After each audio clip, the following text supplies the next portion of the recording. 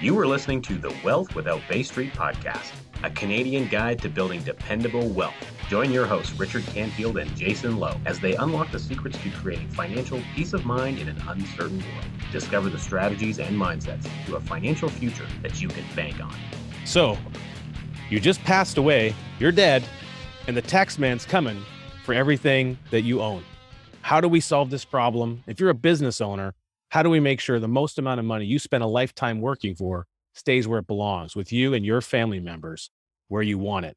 Well, we're joined today by, of course, my colleague Jason Lowe and our good friend Henry Wong, who's a teammate of ours, a very intelligent individual, an accounting professional, and he's going to walk us through some case studies, some ideas on basically how much money might disappear out of your family line if you're not careful and you don't know what to do. And we're going to talk all about the deemed disposition of the business owner. Henry, thanks for joining us again today. We're excited about this podcast and all the wonderful things our listeners are going to take away from listening in today. Hey, thanks for having me. I thought it would be really good for us to come together to talk about, I'd consider quite a relevant yet important topic that people kind of procrastinate when it comes to dealing with, and that topic is death. For the people who are dead who are watching this, they're probably wondering why they're still connected to the internet. They got the best Wi-Fi plan, those guys. Oh, for sure. I mean, the topic's pretty emotional, and it's an event that can be quite discomforting to think about, which is why most people avoid it.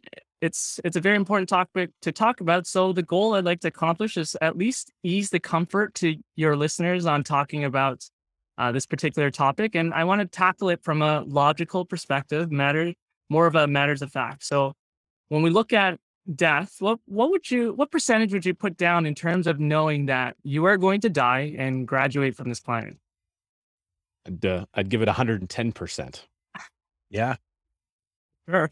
And then do you think that when you're passing away, is it going to be a difficult time for your loved ones? Absolutely. And you actually know do you actually know when you're going to graduate? Last time I checked, it wasn't written down in my notepad. So only the things I write down in my notepad actually come to fruition. We don't know. It's not written like a best before date. I mean, could there be a chance you could die tomorrow? Yeah, it's possible. I sure hope not. I got plans. For sure. And we could be diagnosed with a terminal illness that could shorten your life or your time here.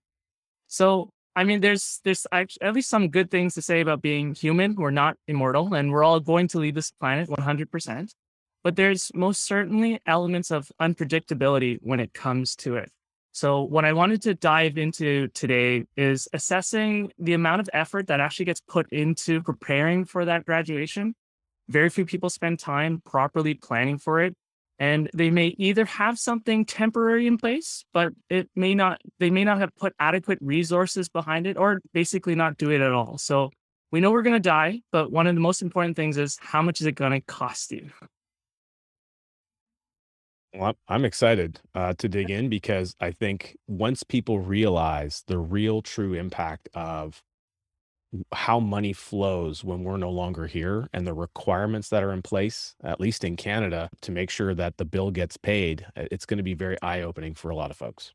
I would just add to that and say that, firstly, Henry, again, a warm welcome back to the show, and to also express that in the years that we have been speaking to so many families, so many entrepreneurs, business owners, not one person ever has said, I already knew all that.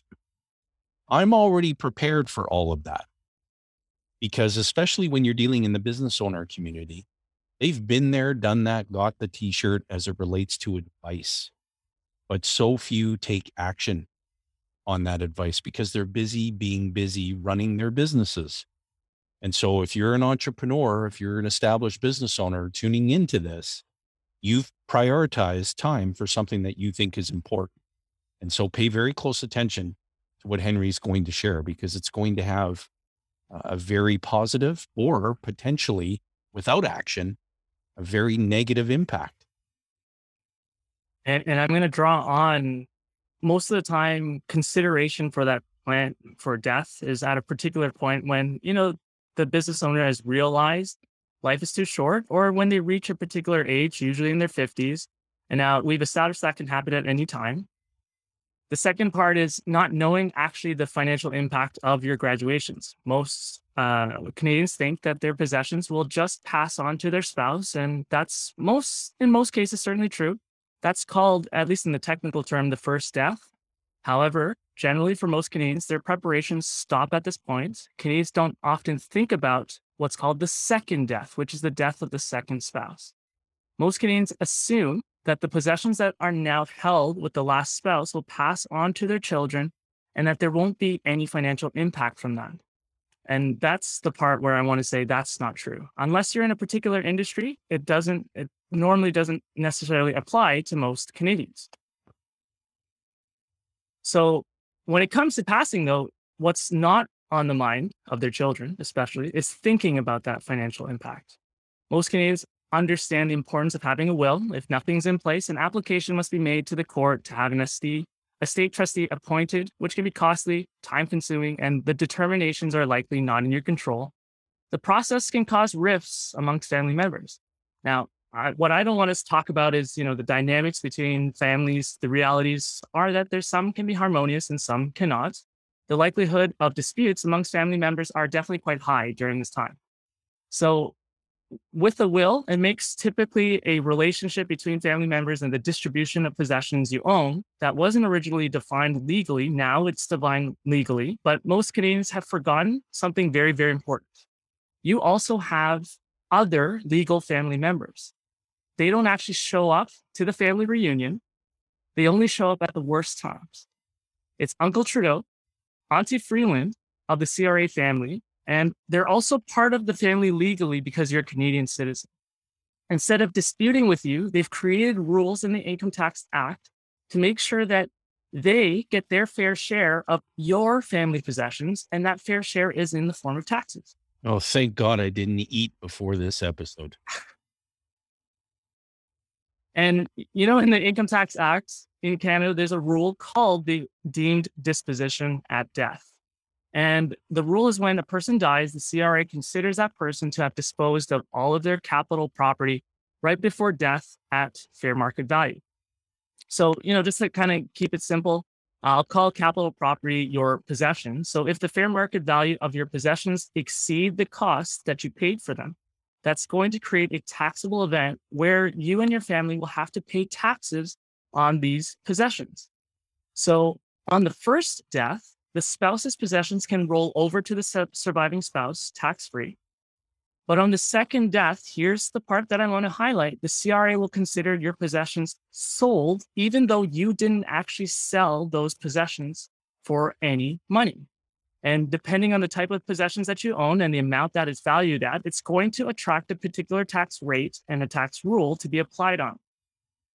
And when it comes to the Income Tax Act, when you don't properly plan for things based on how the act is designed, the default rules are going to kick in and they will make you pay more taxes than you'd like. So and Henry, does the government wait forever for someone to value the estate and to file the terminal tax return? No, absolutely not. If anything, Uncle Trudeau, Auntie Freeland, and the CRA family are not particularly empathetic to the situation. Under the rules of the CRA, if the death occurs from January 1st to October 31st, they want to be paid April 30th of the following year. If the death occurs from November 1st and December 1st, they want to be paid 6 months after the date of death. So they don't care how much it is, whether it's $1,000 or $5 million. They want to be paid. They want to be paid in currency, not from the value of your land, your equipment, your building. They don't care if you are waiting to get the best price for it. It doesn't matter. They want to be paid in currency by the deadline that they've stated. Wow. Anyone watching right now doesn't need a Tylenol. Be shocked. Henry, to expand on what you shared, we often communicate to people, much like you described, Revenue Canada does not accept any substitutes for money. And what's important, and you may touch on this or add additional clarity, is that if you had a deemed disposition and the fair market value of those possessions was $1 million. And the estate valuation process concludes 4 months later, 4 months post death. And now the real value of those assets, those possessions, is $600,000. The assessment, the taxable event that gets triggered is based on the $1 million fair market valuation, not what it is when you're done valuing the estate. And so, again, over the course of so many years, we have never had anybody indicate to us, we already knew that.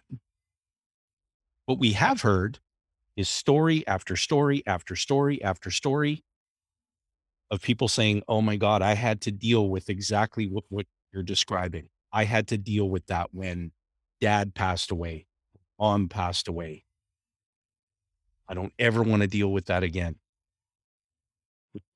What's really interesting, Jason, on that point, and I think for the entrepreneurs, the business owners that are listening, this is kind of where the rubber hits the road. Most businesses in Canada, privately controlled businesses, they maybe have, they're small, medium-sized businesses. Maybe they have somewhere between 2 and 15 employees. They're the engine that makes the Canadian economy run for the most part. And when the business owner goes, so in the event of the business owner or a key individual in the business, they pass away, what's the typical correlated impact to the business? Well, usually the business passing away isn't far off, because if the business owner isn't there to drive that machine and keep it going and keep it running and inspire the team, and they don't have a proper, if there's no proper continuity plan in place, then that business probably isn't going to last, which means the day that the business owner leaves or is taken out of the business, in this case, through the means of death, the business death is probably maybe very well imminent. So the automatic valuation of that business is instantly impacted just on the exact same day that the business owner dies. Yeah, because the surviving team members, they don't know where to find anything. They don't have access to the things that they need access to. In some cases, they can't even gain access to money in corporate accounts and, things that just day-to-day operation of the business is going to be negatively impacted. And then the surviving family of the business owner, who was accustomed to going to the business to rely upon the very income that they need to carry on, is dealing with just a disaster, and there's no disaster plan in place. The emotions are obviously there's a high degree of emotional sensitivity, understandably so. People are devastated. And so it is so important, again, to when Henry gets to the piece of here's some planning measures that can be taken to really pay very close attention, because it's not a matter of if, it's when you die. You're either well prepared or you're not. And even when you're well prepared, it's not going to take away any of the devastation. It's not going to take away any of the emotional sensitivity, but it's certainly going to make sure that a lot of money shows up exactly when it's needed the most, and that any taxable events that are realized are looked after. And so we want to show you how to have those events taken care of for the estate, not by the estate. One way is a lot more expensive than the other. Right, Henry? Absolutely correct. And business owners are in a position where if they're not properly planned, they're at the largest risk of paying the most taxes at death. I mean, without proper intervention, the corporate business owner can actually end up paying at least 70% of the value of their company in the form of taxes. And I'm going to walk us through and show what that's going to look like. But could you imagine Uncle Trudeau, Auntie Freeland, and the CRA family gets 70% of the value of the business, while your children would get 30% of the value of your company? Is that really a fair share of taxes? No. And while the business owner was alive, nobody could tell him or her what the fair share of taxes they should have been paying. That's absolutely true. So what I kind of want to do is at least drive this point home by walking through some illustrative examples. And I think, what I want to caveat this first with is now the first and most important disclaimer I want to share is the implications to each corporate business owner is different and it's an individualized assessment. So that's really important to extract here. And the concepts I'm about to walk through it is just from an accountant's point of view and doesn't include other professionals. It does include a little bit of some tidbits here, but when it comes to this plan here, it's extremely complex and it can't be made simpler, but it can be made easier to understand, which is why I'm sharing what I'm sharing. So now that I've established that, let's kind of first talk about like the capital flow of a business in terms of the business owner. So I'm just going to share my screen and walk through that. I'll stop my video momentarily just to free up some additional bandwidth. So what we see in front of us is I'm kind of taking an example here where the business's pre-profit is pre-tax profit is $454,545. And if we live in Ontario, because it's under 500,000, there's about a lower tax rate business to pay, which is about the 12% small business tax rate. So after taxes, I'll call that the layer one tax. The business's profit after tax is $400,000. So this is from a business that has generated, doesn't matter what business it is for now, $454,545 in profit after taxes. So the net profit is $400,000 after taxes. And, that's how much money that has been captured by the business. Now, if I was the business owner, how can I get this money in another way or use that money? And typically when I want to take that money out personally, I kind of have two forms. The first one is a salary. And so if I take the full $400,000 and pay a salary to myself of $400,000, the federal is going to get about $108,000. Provincial is going to get $67,000. CPP-EI is $4,056. So personally, I'm going to get taxed $179,131. So what's left to me after that $400,000 is $220,869. So if we take a look at the taxes personally and the taxes corporate, the total taxes between that business owner, between their business, which is the asset, and then them individually, they pay a total of $233,676. So if we look at the profits after that tax that has been paid or deemed claimed by the government, they essentially pay 51% in taxes just to get that money down into the hands of the business owner personally. Now, if we did it in the form of a dividend, so taking the same $400,000 in forms of dividends, the federal and provincial tax will be as such. And that layer two tax for the dividend will be about $153,122. So the income after tax for that person is $246,878. And then if we take the layer one and the layer two tax, the total taxes to the business owner is $207,667. And ultimately leaving percentage of taxes paid compared to the profit of 46%. So this is not meant to kind of show like which is better, a salary or a dividend. That's a different type of discussion. But I just kind of wanted to highlight when it comes to the money is first taxed at the corporate level. They pay that first level of tax. And if we look at it in the eyes of the business owner, that's their asset. And they want to take that money out and use it somewhere else in any form that they want to. The rules in the Income Tax Act give them ways as a salary and a dividend to extract that money out. And essentially, this is the amount of taxes that they ultimately have to pay. And whether they want to extract that out in that very same year, or they want to extract it out at a later date is part of what's going to be, covered here, because that tax is going to be in place.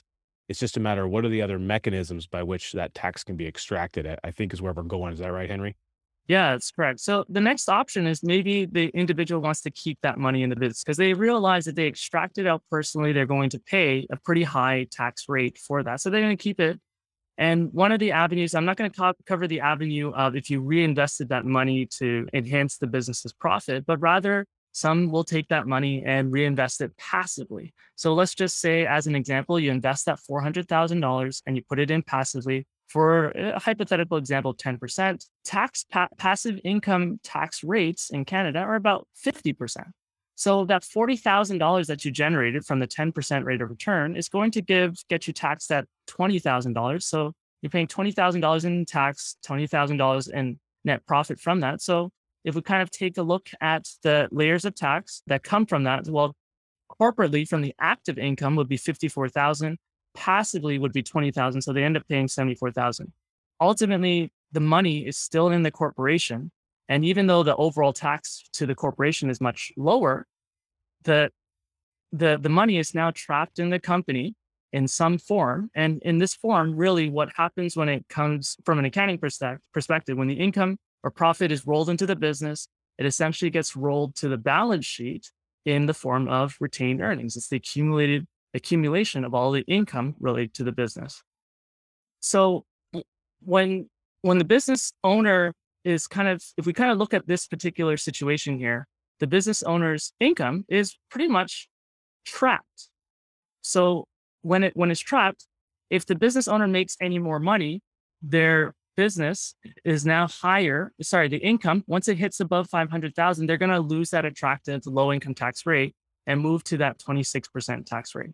So the income tax code has trapped the business owner's wealth to be kept in the corporation. Now, most CPAs will provide helpful advice on reducing that tax bill in the current year, and that's usually what the focus is. What gets done is not kind of the goal of this conversation, but the essence is that the profit your business has is generally taxed once already annually. And that untaxed portion flows into the retained earnings. And, most business owners they look at their profit and loss, statement or their income statement as their primary form. Now, unfortunately, not many business owners focus on the balance sheet, again, depending on their experience, but I'm just kind of generally categorizing here. But I do want to highlight that the balance sheet captures the net value of the business at a particular point in time using, let's say, December 31st, 2021 as an example. It doesn't capture the market values of the business or, valuation multiples, but it's a good starting point to kind of see what that net value of the business is. The one thing that the balance sheet doesn't capture, Henry? What would that be? Is the value of the business owner. Exactly. I can't find the business owner anywhere on a balance sheet. And you? And that's the unfortunate part, that the accounting rules don't show that for people to actually see, or at least that's not in the training that gets spoken about. And, that's actually part of what we're going to talk about later today. How do we get that business owner, the value of the business owner, things like what Richard mentioned, when, there's all this intangible things, the value or the goodwill of what the business owner offers to keep the business intact. How do we get that onto the balance sheet of the business? And so that's what we're going to for sure also dive into. Now, the next step I actually want to highlight, though, is if the business owner continues the same pace, building these great profits of after tax of $400,000 each year, and keeps the money in the business, which is accumulating into the retained earnings, that first year would be $400,000.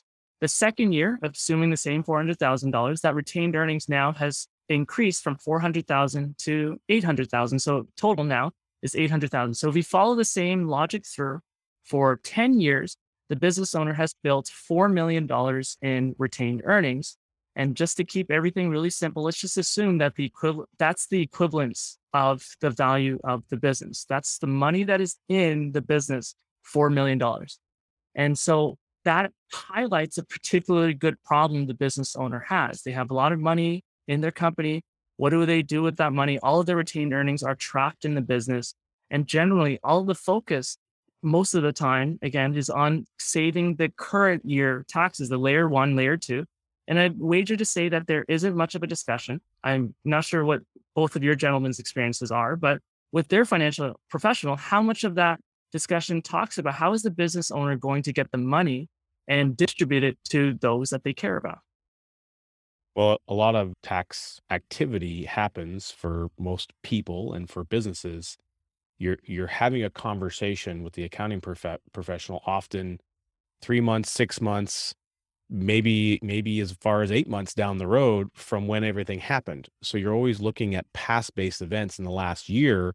Meanwhile, a whole huge chunk of the following year has already happened. The business owners trying to grow the business, do the next thing, looking at their vision, the growth, their trajectory, dealing with whatever the pandemic and changes in the economic landscape, and they're not looking at what happened in the past. And so where I intersect with that, Henry, is recognizing that accounting professionals are wonderful. They do an amazing job, but often what's happening is they're showing up to talk about the bill that's due versus the bill that might be coming due in the future. And we get into that reactionary mode versus that proactive mode. And I think that's where professionals working in tandem, working together with the business owner can accomplish an awful lot more when, especially if a CPA is open and ready to do that. I think most CPAs want to have a more proactive planning practice. It's just difficult to implement because they're always dealing with past-based transactions. They've got the accounting professional, the chartered accountant, they have a lot on their plate. Sorting through and rifting through all the transactions, the journal entries, everything has to be in balance. And if you've got that, just all those numbers and everything bombarding you, like just day in and day out, it's difficult to find the brain space to think about forward views and forward looking planning. So you almost need, more than one person. You have the person, and you can switch seats where, okay, I'll get bombarded today. You do all the forward looking planning, and then you'll get bombarded tomorrow. But for most business owners that we work with, they don't look forward to, the annual conversation about taxes, because it's all about, here's how much you're going to paid. Here's what the return looks like. And you're sorting through all these transactions, but there's no proactive, let's not just look ahead to the end of this current fiscal year, but let's look, you've been operating the business for 14 years already. What are the next 14 years going to look like? Let's just hit the pause button and let's make sure that we've got proper steps in place to plan for the inevitable. You're going to exit this business. You're either going to die, you're going to get sick, you're going to sell it, or you're going to retire and then shortly thereafter get sick or die. So we got to make sure we have all the proper planning in place. We can't emphasize this enough.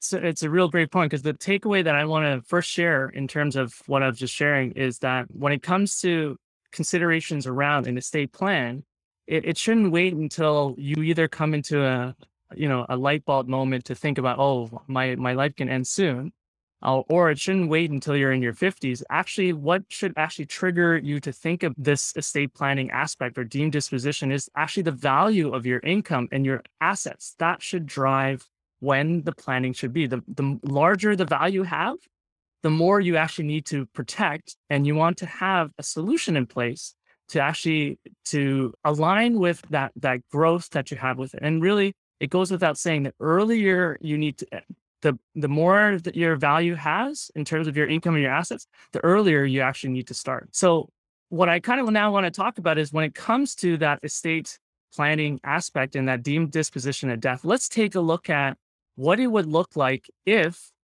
there was no intervention and you allowed your shares to be deemed disposed, and the CRA took into hands what their share, their quote unquote fair share. So let me kind of share my screen and walk through that part. So what you're going to see in front of you is you're going to see that pre-tax profit and then that after-tax profit, $54,545, which is profit after tax of $400,000. And again, cumulatively over 10 years, that builds up a cumulative retained earnings of $4 million. And again, I'm just going to use a simplified assumption. That's also the company's value. That's the amount of money that is in the company. So that's what it's worth. But if we kind of take a little bit of a diversion to look at the company's value, excluding taxes, is 4.545455. And then over those 10 years, at the 54,000 in terms of taxes that has been paid, you've paid 545,000 in terms of taxes over that 10 years. So if we look at the value of what the actual business is, of course, again, we live in Canada, there's rules in place that you've got to pay your taxes. The government has received 12% of the value of the company you've built over those 10 years, and you've received 88% of the value that has been built just on the operations of the business, the current activity that's going on. And for the most part, now there are businesses where, through government grant and things like that, contribution has been made to growth of the company. But we can agree, for the most part, although the government's received 12% of the value of the business, they did no work and contributed no value to not only produce that growth, but to be entitled to a share of it. They also didn't take on any risk, Jason. The business owner who decided to start the business and slog it hard to the first 4 to 5 years, trying to make a go of it with, at the risk of maybe it all going sideways and going bankrupt the next day. They took on all the risk and all the emotional stress and turmoil involved with it. And to be clear, and I want to say this, Henry, because you've heard us talk about this before, we're not, we're not standing up at the pulpit saying, we shouldn't pay any tax. And we believe in tax. We believe in money resources necessary for infrastructure, healthcare, police services, fire service, all of those things that contribute to a civil society. We're all for that. But when you start sharing with people that you could be in a situation, a double tax trap, and it could amount to 70+%. Come on, let's just be honest. Let's just communicate the truth.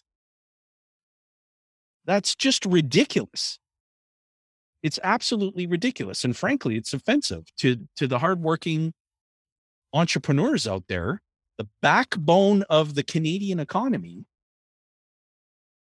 And we're advocating and we're providing solutions that keep the damn erroneous taxes away from your wealth. Isn't that good? Is there anything stupid about doing that? Not for my vote. So let's kind of show what those default tax rules would look like. So if I kind of expand here and, I will just walk through some of the information that I'm going through, and there's a little bit of steps to kind of explain some of this too. So when the business owner passes away, assume again, no plan has been in place. They're holding onto their shares. The value of the company is $4 million. That personally, they're holding on to those shares that fit $4 million value of the shares. Deemed disposition of those shares have now kicked in. And under the tax calculations, just to kind of keep everything really simple, it's about 25% after using the capital gains tax rate, which I'll call the layer 3 tax. And so that tax is for $1 million in terms of the capital gains tax. Now, the business owner has to pay that tax. And again, have to follow the rules of when they need to pay that tax. Well, the second level of tax comes with, there's money in that company now. And let's just assume that company doesn't survive anymore and, or needs to be passed on. Well, that money needs to come out of the company. If the money needs to come out of the company, or when it does, this is now, how do I get the rest of the money out of the company? Well, now I have to pay a tax of $1.8 million, which is about 45% of what's called the tax. That's the dividend rate, the dividend income tax rate to get the money out. So remember, we talked about you can get the money out of salary or dividend. Well, to get the money out of the company, typically you would get it out as a dividend, and that dividend is going to be 1.8 million. So if we add that up together, so personally, what gets taxed to the business owner, and then to extract the money out of the company to now get taxed 1.8 million. So together that number comes to 2.8 million.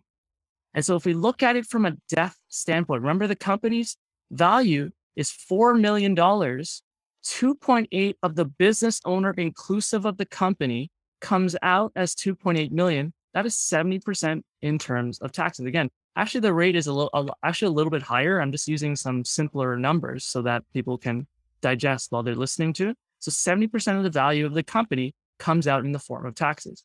Now, if we also had that 12% annual tax across the journey of building the value of the company, we kind of can take a real quick shift in terms of looking at, what did the government get in this share and what did the family get? And really quickly, you can see in the red of the value of the company or of the value that has been generated by the business owner, 74% went to the government. So again, including the annual income, and then 26% went to the family. That is a very, very big gap in terms of what I would consider as fair. It's really important what you're sharing with everyone here, Henry, because again, you're looking at this 10-year example. We got 400,000.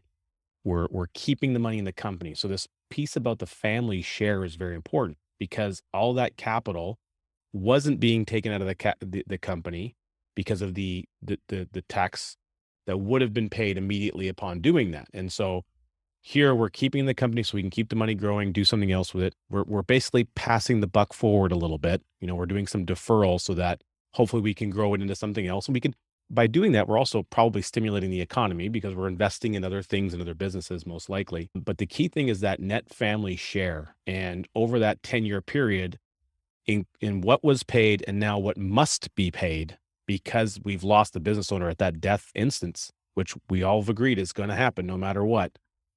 We've got an accumulated 74%. Only having 26% of everything you worked so hard in your life for to show up to your family, that is a raw deal. And if you're listening to this and you don't think it's a raw deal, I would ask you to maybe check your pulse.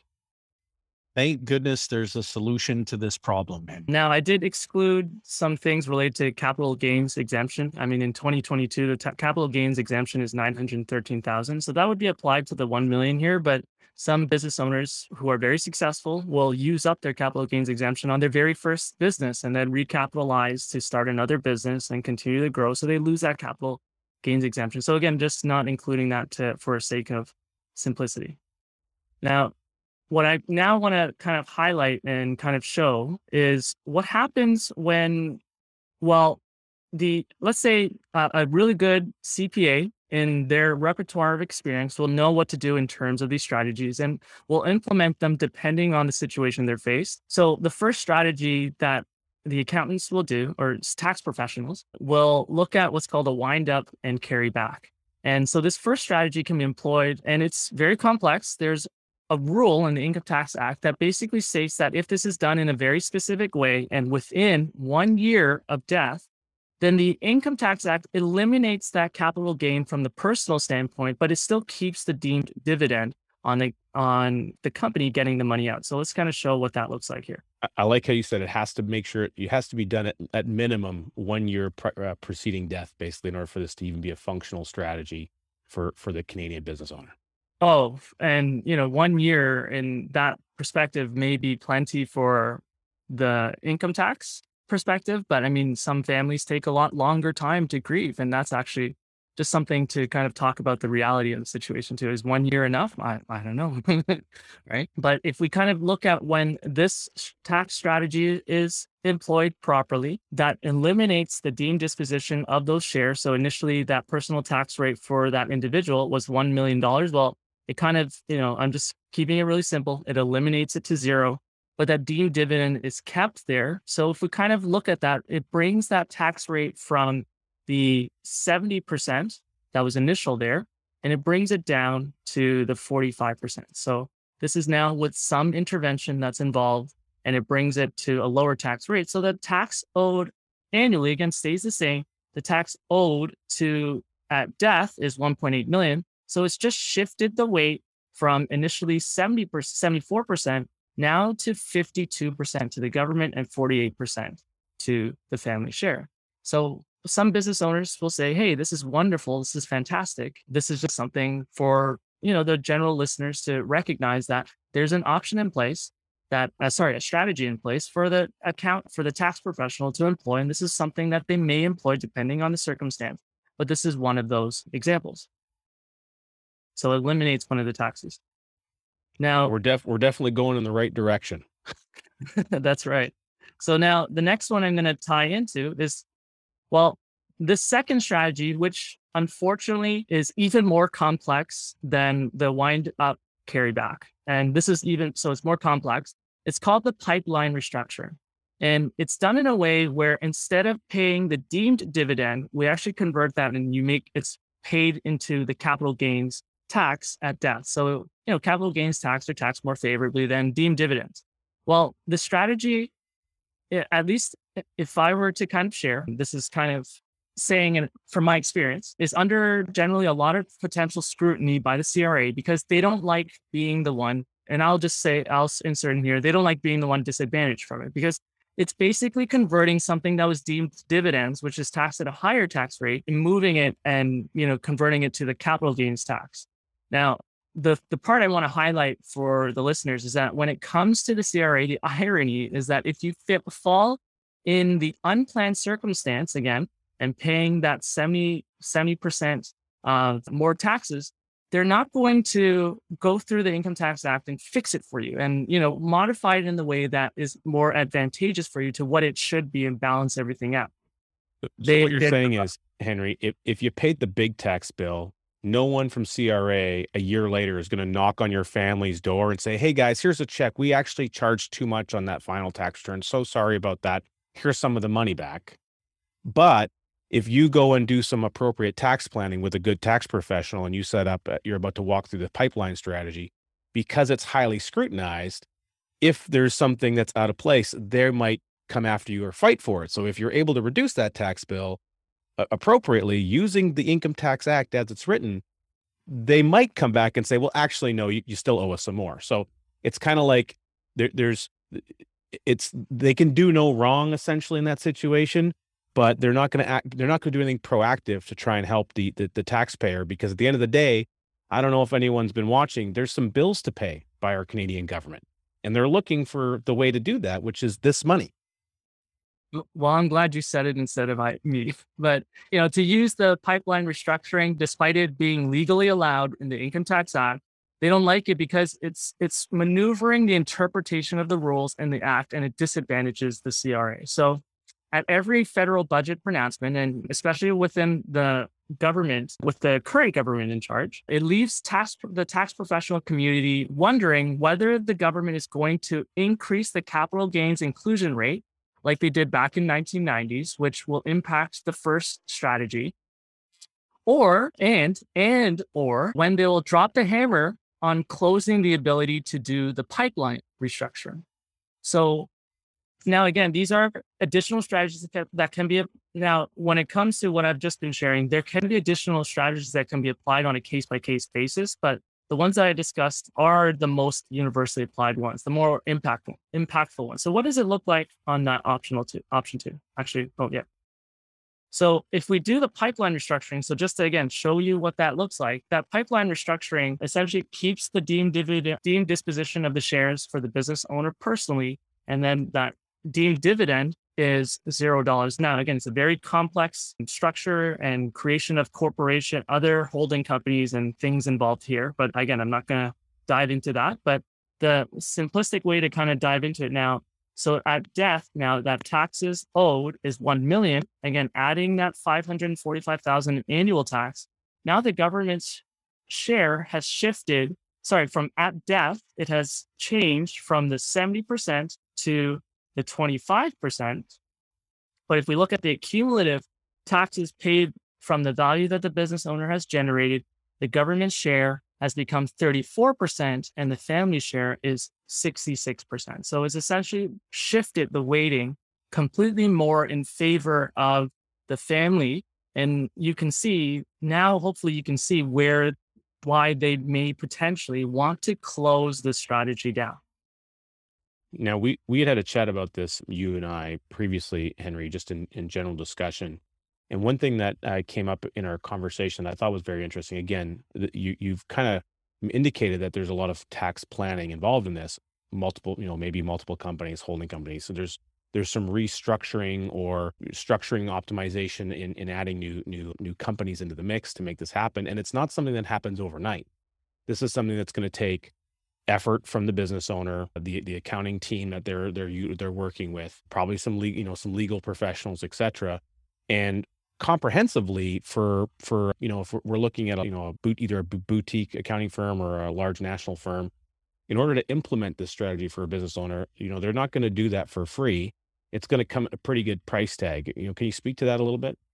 Yeah, I mean, when you engage a good tax professional who understands what I'm sharing with this, And to access, for the business owner to access the strategy in terms of the cost of billable hours for doing this, it's going to cost at least 5 figures. Now, the cost can go even higher depending on the value of the business and the complexities involved in the business's situation, the architecture of the structure of the corporations, everything. And I think, it's fair to say not many people would be wanting to pay for it. So, unfortunately, the only time this may come into practice, clients are the ones when they kind of hear about this, they're the one initiating the discussion, not the tax and accounting professional.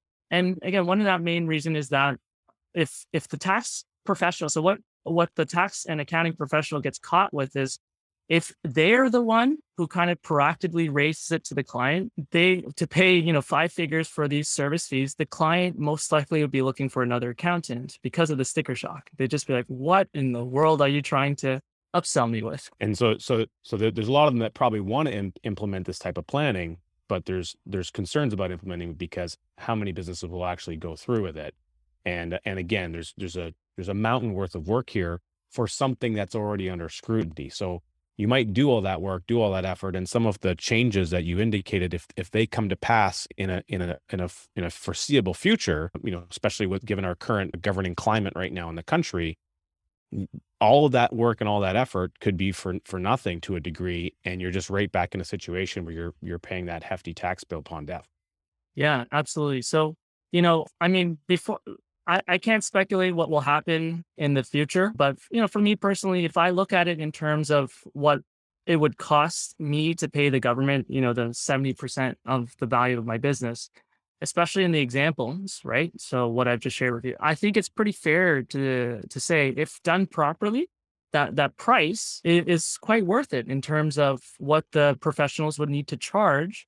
And in terms of the value and how much it's been shifting the weight of and kind of adjusting the amount of taxes that you have to pay, I think it's quite worth it for it. But it just has to be properly positioned in that. Now, before these actual strategies are employed, most of the time, again, if the business owner has enough leeway and understanding of setting up their estate, typically, if a good plan is in place to transition the children into the business, so it's called succession planning, the tax professionals will do what's called an estate freeze, where the value of the shares that the parents own are frozen in a different form. So typically it's like preferred shares. And so when they do that, they transition the value of the business in terms of the growth to pass it to the children. So the children are the ones taking on that unrealized growth or that value. And this is typically when also a trust may be introduced, but again, that's not the goal and objective of the conversation we're having here. So the purpose of the estate freeze is to freeze the value of the business in the hands of the parents so that the tax liability at death is known and can be planned for. We're also still passing the buck forward to the next generation on a future tax bill. So we haven't fully absorbed that. We're just choosing a known value. We're trying to get to a known value that we can work with and plan around, and we're pushing forward an unknown value onto the next generation. So I think the next component, the following layer of strategy that you're going to walk everybody through, which is going to be very important for people to pay attention to, is how we can mitigate things in a generational format, which is really, I think, where the conversation's headed. And how we can create money to pay the price tag of the problem. Oh, even more when it's kind of put in the right place too. So now that I've walked through the strategies the tax professional has in their toolbox, there's another important element that doesn't get properly considered, which is life insurance.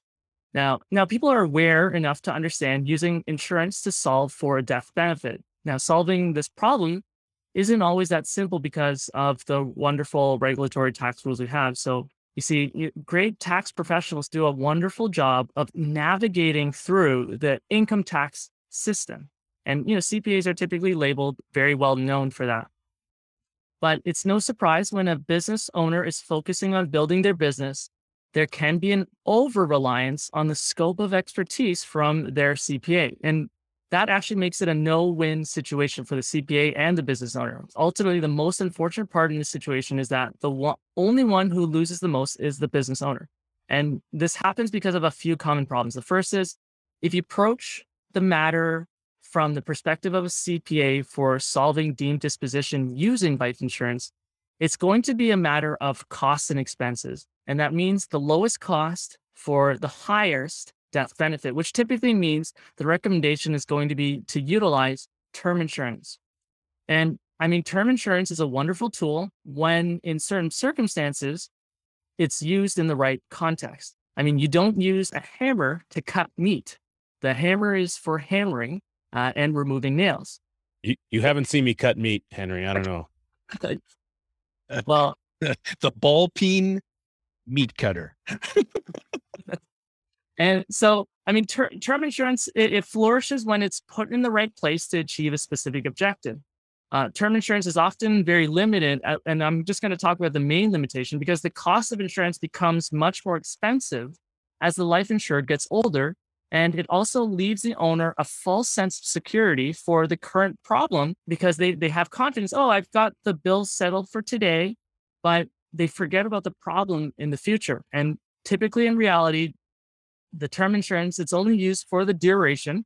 And because the business owner normally outlives the term insurance, when it comes to renewing it, it also becomes extremely expensive as you get older, and it's typically no longer renewed. So all it solves is a temporary problem for death, while the business owner is accumulating wealth. But when the business owner reaches that particular age and has accumulated even more wealth, well, the business owner finds themselves, they're caught whether to renew the term insurance to maintain that death benefit, if anything, at any time, actually, when the risks of mortality are even higher and it's actually needed most. So that's when they actually start lapsing those term insurance policies.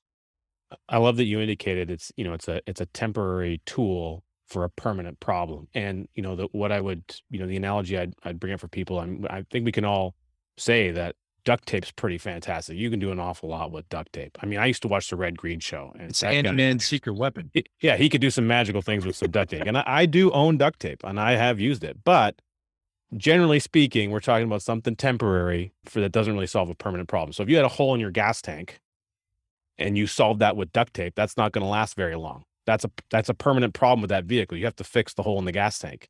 So we're talking about a permanent problem that exists in your financial life. It will happen and it must be dealt with.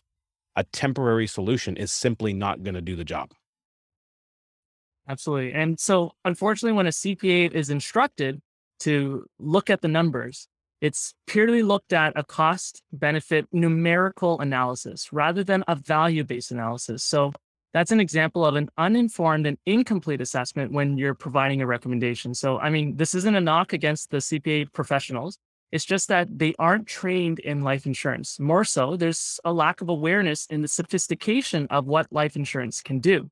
It's like asking a landscaper to also do your plumbing, and nothing against landscapers. Their opinion just isn't informed enough to make a suitable recommendation. And I'm just speaking from my experience of being a professional practitioner and someone who's trained CPAs for over 10 years.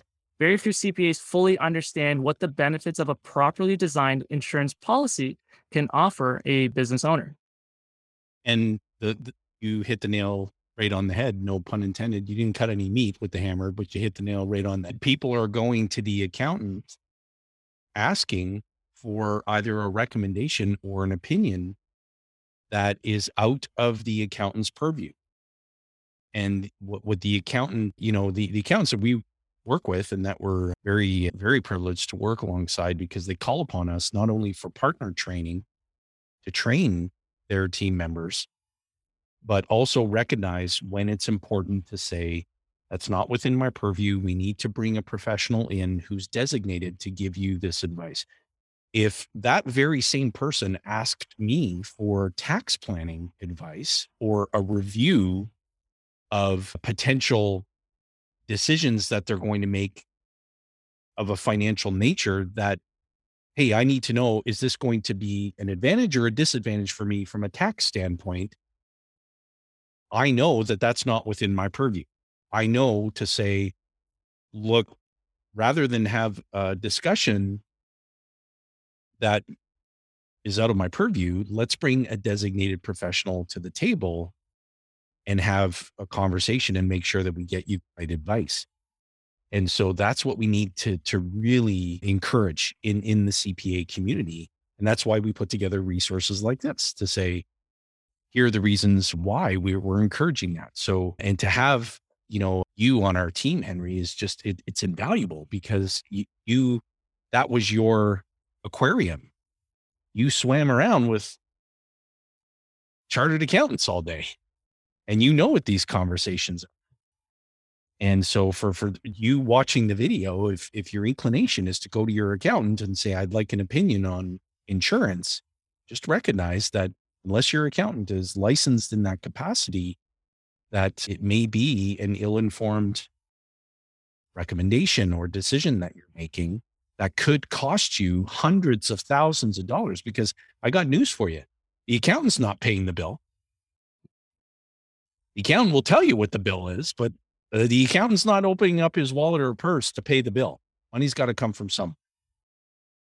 Exactly. And now I guess the second one I want to talk about is, in order for an insurance professional to make and recommend insurance, there's an assessment to determine the need for insurance. And life insurance is a complex financial instrument that involves components to engineering a design suited to achieve objectives beyond just the death benefit. And what can get lost in all the shuffle of discussions and finding the proper team of professionals, educating the business owner on the need for insurance, and achieving the goals and objectives of the client, there are so many parts that can go wrong, which includes the process and design of the actual policy. Now, at Ascendant Financial, we prefer a participating whole life insurance policy, preferably with a mutual company, because when it's properly designed and implemented, it can achieve multiple objectives. It's not just limited to a tax-free death benefit that term insurance provides. So the way I typically describe it is like life insurance is like, if you have life insurance, it's like I have a vehicle. Well, there are different types of vehicles, like a van, a Jeep, a car, and just as it is with life insurance, well, when we dive into the categories like a car, here's an example I can share. I drive two cars. I drive a Toyota Prius and I drive a BMW 335i. I think we can agree that they are both cars. Well, both of my cars are drastically different from each other purely because of how they are designed.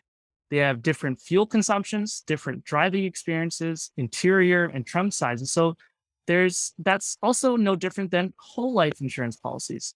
When it comes to that long road trip, I'm not going to take the BMW 335. Not only is it because gas is extremely expensive, thanks to Uncle Trudeau's carbon tax and from the devaluing of our currency, layered on top of my actual cost of fuel, I can't put much in that car because the trunk and the interior space isn't designed for a lot of space. For the longer road trips, I'm going to use my Prius. I'm going to get a farther distance economically, and the car is extremely reliable and has a ton of space. I used to fit 2 full-size queen mattresses in my Prius. It has quite a lot of room in there. We're not suggesting you go camping on a queen size mattress in your Prius. It might actually be pretty uncomfortable, but it is pretty cool to know that you can do that. So, if we go back to at the time when the business owners are presented with the need for insurance, and that discussion is to look at just the numbers for what is cheaper, there's a segment of business owners who, again, only focus their decision by looking at that profit and loss of a business, and they don't pay much attention to the balance sheet. So by just if we just look at this in isolation, the P&L, it can actually do more damage than good. Like you mentioned, Jason, the P&L has a very narrow view to capture the profit and loss for the period. And I'm not going to delve into details here, but just going back to that misunderstanding of life insurance, uninformed advice is going to look at whole life policy premiums and compare them to the premiums of term insurance.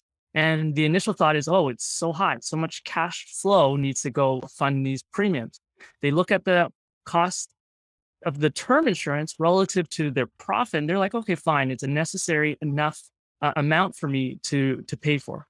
So what I want to shine that light on is that insurance is not a matter of profit and loss. The perspective that should be looked at for this is with the consideration of the balance sheet. It shows the position of the business at a point in time. And what's more valuable to the business owner is whether or not that position is improving each each point in time. A lot of that is going to be represented in the form of that increase in retained earnings. So a properly designed whole life policy will provide the lifetime protection for the business owner, meaning the premiums don't go up when the business owner becomes older, and that tax-free death benefit to pay that terminal tax bill and what will be there. And, we kind of touched upon this earlier, is what gets lost again in this whole important shuffle is how important the life of the business owner is.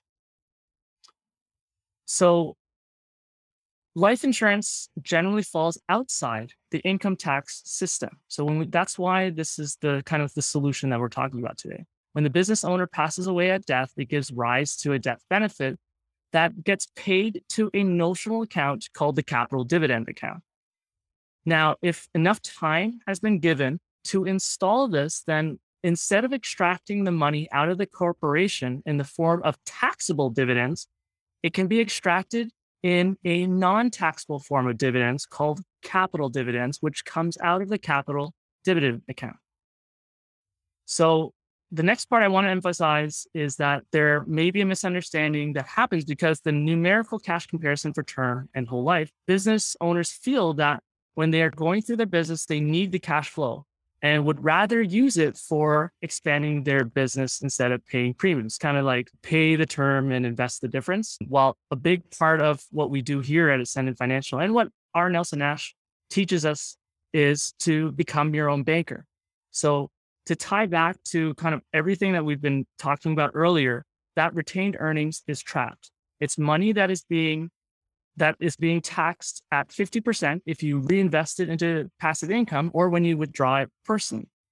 Or it gets taxed at 45% when you take it out as dividends when second death occurs. And so extracting it out of the business at death is, that's when that gets triggered. So the gap in understanding, I guess, is when it comes to whole life insurance, there's a lot of flexibility in the design. If designed properly, those premiums become a bridge for the business owner to move cash that they have, cash in the retained earnings, from a form that will be taxed again, but when you use it in the future, and you can actually convert it to another form that will no longer see another dime of tax in the future. And I think a lot of business owners should get very, very excited when they know this type of thing exists. That's awesome with a capital A. And the passive income taxation situation on corporate investments is also mitigated substantially by making that transition, because premiums for whole life insurance policies don't attract that extra layer of taxation either. We're really moving things from a always taxed environment into a never taxed environment. And when that cash or retained earnings that you use to pay that premiums is reclassified into that form of cash values, it bolsters the balance sheet. So now I'm kind of bringing into the conversation to look at, let's look at the balance sheet. So for the businesses that are heavy cash generating machines, this becomes very, very lethal for them, because especially when we help transform them to become their own bank, when we align the banking system with their business's cycle, we can help the business owner build their wealth by being a great facilitator of money that is flowing in and out of them. They're building their wealth. And, this as cliche as this sounds, we are truly unlocking the infinite banking concept for them. And you mentioned that it's lethal, which I think is interesting, because here we are, we're talking about the subject of death, the business owner's death, but there's actually two deaths that take place. There's the death of the business owner, and then there's the death of all the business owner's money that they spend so much time, effort, and energy trying to create. So we can't fix one of them, but we can certainly work to fix the second. Absolutely. And so just to kind of unlock that infinite banking concept for them, when the cash has moved into that form of cash values, not only do you allow your money to grow completely tax-free, so bypassing those passive income tax rules, you can also collateralize those cash values to use it as another source of financing, which allows the business owner to become their own source of financing instead of relying on another commercial bank. And this all depends on how you implement and structure it. But, I think most business owners have the biggest challenge for them is growing their business. And when they're growing their businesses, to getting that ready access to capital. So, I mean, everything that I kind of went through was pretty heavy in what we went through, but just to kind of really quickly summarize, a properly designed whole life insurance policy will allow, instead of the family paying for a terminal tax bill, the insurance company will give you the funds to pay for that tax bill. While you are growing the business, you can become your own source of financing to grow your business. And when you need to transfer the wealth, you can pass it to your children. It gives you the ability to do it tax-free. So when a properly designed life insurance policy is married with the strategies of a CPA tax professional, the outcomes are further enhanced for the business owner. And now I want to, of course, make it clear, every client situation is different and, it must be considered very specifically. But these CPAs, again, are very good at navigating the income tax system, but that doesn't completely solve the problem. To solve the problem, we need a solution that is outside of the system. And that's what the life insurance provides. So I want to kind of walk through what that option 3, I'll kind of call it the hybrid solution, what that looks like. When you know that there's a tool that is exempt from passive investment income tax rules, that is contractually guaranteed to increase in value on a daily basis, and that increase in daily value, there is zero taxation on the accrual, and that you have ready access to capital on demand on your terms. What advantages does that represent to the business owner, and by proxy, the business, and by proxy, the people who work inside that business and the people who do business with that business? The advantages are remarkable. And when CPAs grasp this and develop a deep understanding of it, they are recommending a deeper dive conversation with their clients, with us, all day, every day, and remarking, nobody told me. The life insurance discussion through the CPA's professional journey is more so driven by the client. Should I buy this, or should I buy that, or should I not buy any of it? And we have to move past that to be of greater service to the client and to do what's best for the client. If no taxation on the accrual, no taxation on the death benefit, ready access capital to take advantage of high caliber opportunities on demand, on the business owner's terms. You talk about a sinking fund. I'm talking about a floating fund. No sinking going on here. Yeah. Are there any disadvantages to your client? Of course not. You get to build wealth, keep taxes away from it. Oh my God. The moment that we, in our own professional journey, the moment that we discovered all of the attributes, we wanted to share that with everyone who could benefit from the gift of this tool. It's the greatest exemption that exists in the tax code today. And so if you have a CPA who's thinking in terms of tax, you have a business owner who's thinking in terms of capital, you get to reduce the tax and increase the ready access capital. That's a match made in CPA heaven. Not even just CPA heaven, Canadians heaven. Right? So for heaven's sakes, let's get this knowledge and this awareness in front of the client, so that the client is making a decision from a place of clarity, deep understanding, and the truth. The truth about not only what's going to happen while you're still alive, but also what's going to happen when you die. And if you execute the proper planning, we can keep taxes away from everything that you work so damn hard to build. I've heard that. And we actually have a duty to do that. Do you know that?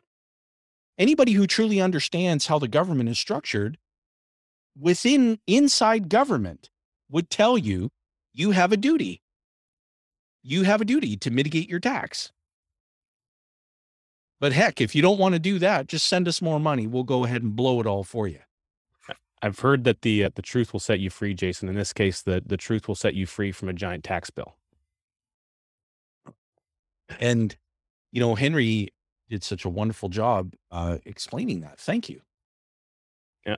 I really like how you make the complex simple. You have a pie graph, I think, to show us just how much of an advantage this will create for the business owner if they implement the hybrid method. Is that right, Henry? Yeah. So let me just kind of walk through what the hybrid one looks like. So this is just, again, a very simplified example. Again, every case is going to be different. But if we take a look at, so the hybrid is taking the wind up carry back, which eliminates the deemed disposition. And so that created the dividend that needs to come out. So you have to get the money, the value of the company out in terms of 4 million. So by doing that, you have to do a deemed dividend. So again, that same fact still exists. But let's just, very simple, use a premium of $100,000. And if we take that same death benefit, initially starts at a death benefit, but if we take that same capital dividend account amount that gives it enough time to build up, well, you now have a capital dividend account of $2 million. And now, if you want to extract $2 million out of the company, you can completely extract it out. You can completely extract money out of the company. So now you've also mitigated the deemed dividend. So at death, you've removed the tax. Again, with proper timing, proper planning, I can't caveat this enough, but if this is properly aligned, structured, working with the right professionals, you can actually design a situation where the taxes you pay generally is limited to the annual taxes that you pay. And if it's, again, structured properly, ultimately the business, what we've done now is retained 88% of the value of the company and left 12% in the teens. Again, it all depends on the client situation. We've left the final tax of the whole value exchange here down to 12%. So this has now shifted the weight completely into of the value and keeping it in the family. We've kept it in the family by combining these two things together. You don't have to. That is brilliant. And for those watching this video, if you want to hire us to help you get this done, you've got to create time to get connected with our team. You've got to schedule a time to do that. And we will go through our process to establish whether or not we want to engage in that relationship with you. We're the buyer in this process, not the seller. And if you think about any transaction that happens in your business owner, the buyer is the one who gets to do the rejecting. And so if this is something that you want to put into place and you want to really complete a very critical planning step, the right time to do that is now. And you want to hire us to help you do that, got to get connected with our team. And we'll provide direction on how to do that. And there's no cost associated with going through that consultative process. And so the only investment that you need to make as a business owner is an investment of your valuable time. And we respect, because we're business owners, respect that you're busy being busy operating your business, but you will make time for things that you believe to be important. So join us and let us help you get this critical planning done. And for the CPA professionals, you have a great opportunity to delve a little bit deeper and learn how this process works. And we work with CPAs. We will coach you. Yeah. If you want to hire us to coach you and to coach your partners and to coach your team to develop an even deeper understanding of this, we will help you do that. And look no further. We are experts at this. We are extremely good at what we do. We say that because we have the confidence, the capability, the experience, and the track record. And CPAs are so involved in clients' numbers, when they can make those connections and seeing how the flow of money works in the company, they're uniquely positioned to identify opportunities to build that trust and add value to their clients. And this is one of those discussions that can really, I mean, Jason, you made really, really great comments on talking about what's the loss to the business owner if way that can be properly positioned in terms of keeping the wealth in the family. I don't see any reason why not. And there shouldn't be this void of collaboration between professionals. And I really love that I want us to open the door, and we are here opening the door to say, collaborate with us, because there's no threat of losing the clients. We have our capabilities and expertise, and what we're doing here, that's your relationship. You keep that relationship. I know I would be upset if any accounting professional called me and said, "Hey, Richard, I'd like to show you a method where you can save somewhere between 40 and 70% on your taxes." I would be pretty happy to take that conversation and book a meeting. So, that I would use Henry's BMW to get me to that meeting, because I'd want to get there as fast as possible. And so the only reason I wouldn't use the Prius is because there's mattresses in it. Well, that was fantastic, guys. That really was. And for those viewing the video, you made the right decision to view it start to finish. And if you like what you see and you like what you heard, want to hire us to help you, get connected with our team. We'll provide you with the ridiculously simple method of doing that. Thanks for tuning in. And I know your podcast is Wealth with WWBS, Wealth Without Bay Street, and you may want to consider launching another podcast, WWBG. You want to know what that stands for? Yeah. Wealth Without Big Government. Oh, well, I like that. I do like that. Oh boy. Okay. I don't know if you can see the hamster put on the headband, the headphones, and is just running at about 420 miles an hour now on the wheel. Can you see that? That is brilliant. I love that. And I'll send you my address so you can send me those royalty checks. Oh, for sure. Well, I did actually send you an email while we were recording this with a couple of things that we need to get initiated sooner rather than. This was a lot of fun, guys. I got to run though. I have to meet someone at Original Joe's here at 4:30. All right, everybody. Have an awesome rest of your day. Thanks, guys. Thanks for listening to the Wealth Without Bay Street podcast, where your wealth matters. Be sure to check out our social media channels for more great content. Hit subscribe on your favorite podcast player and be sure to rate the show. We definitely appreciate it. And don't forget to share this episode with someone you care about. Join us on the next episode where we continue to uncover the financial tools, strategies, and the mindsets that maximize your wealth.